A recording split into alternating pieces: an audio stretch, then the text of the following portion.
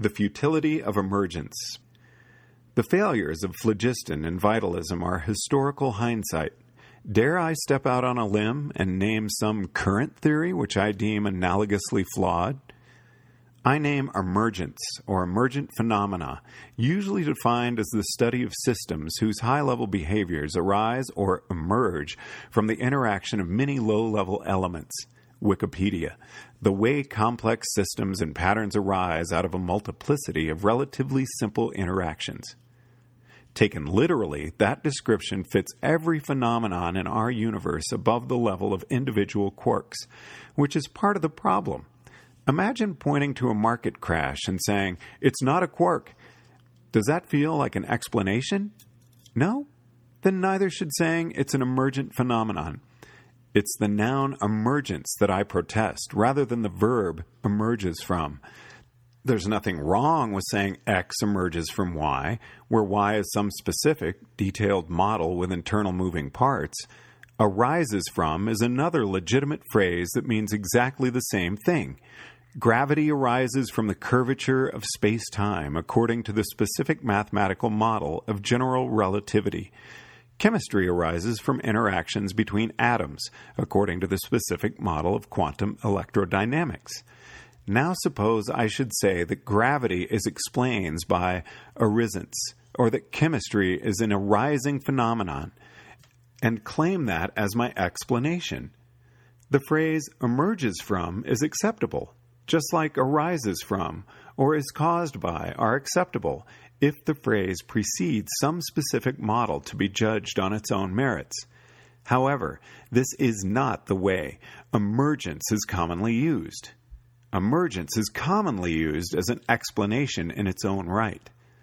I have lost track of how many times I've heard people say intelligence is an emergent phenomenon, as if that explained intelligence. This usage fits all the checklist items for a mysterious answer to a mysterious question. What do you know after you have said that intelligence is emergent? You can make no new predictions. You do not know anything about the behavior of real-world minds that you did not know before. It feels like you believe a new fact, but you don't anticipate any new different outcomes. Your curiosity feels sated, but it has not been fed. The hypothesis has no moving parts. There's no detailed internal model to manipulate. Those who proffer the hypothesis of emergence confess their ignorance of the internals and take pride in it. They contrast the science of emergence to other sciences merely mundane. And even after the answer of why emergence is given, the phenomenon is still a mystery and possesses the same sacred impenetrability it had at the start. A fun exercise is to eliminate the adjective emergent from any sentence in which it appears and see if the sentence says anything different. Before, human intelligence is an emergent product of neurons firing. After, human intelligence is a product of neurons firing. Before, the behavior of the ant colony is the emergent outcome of the interactions of many individual ants. After, the behavior of the ant colony is the outcome of the interactions of many individual ants. Even better, a colony is made of ants.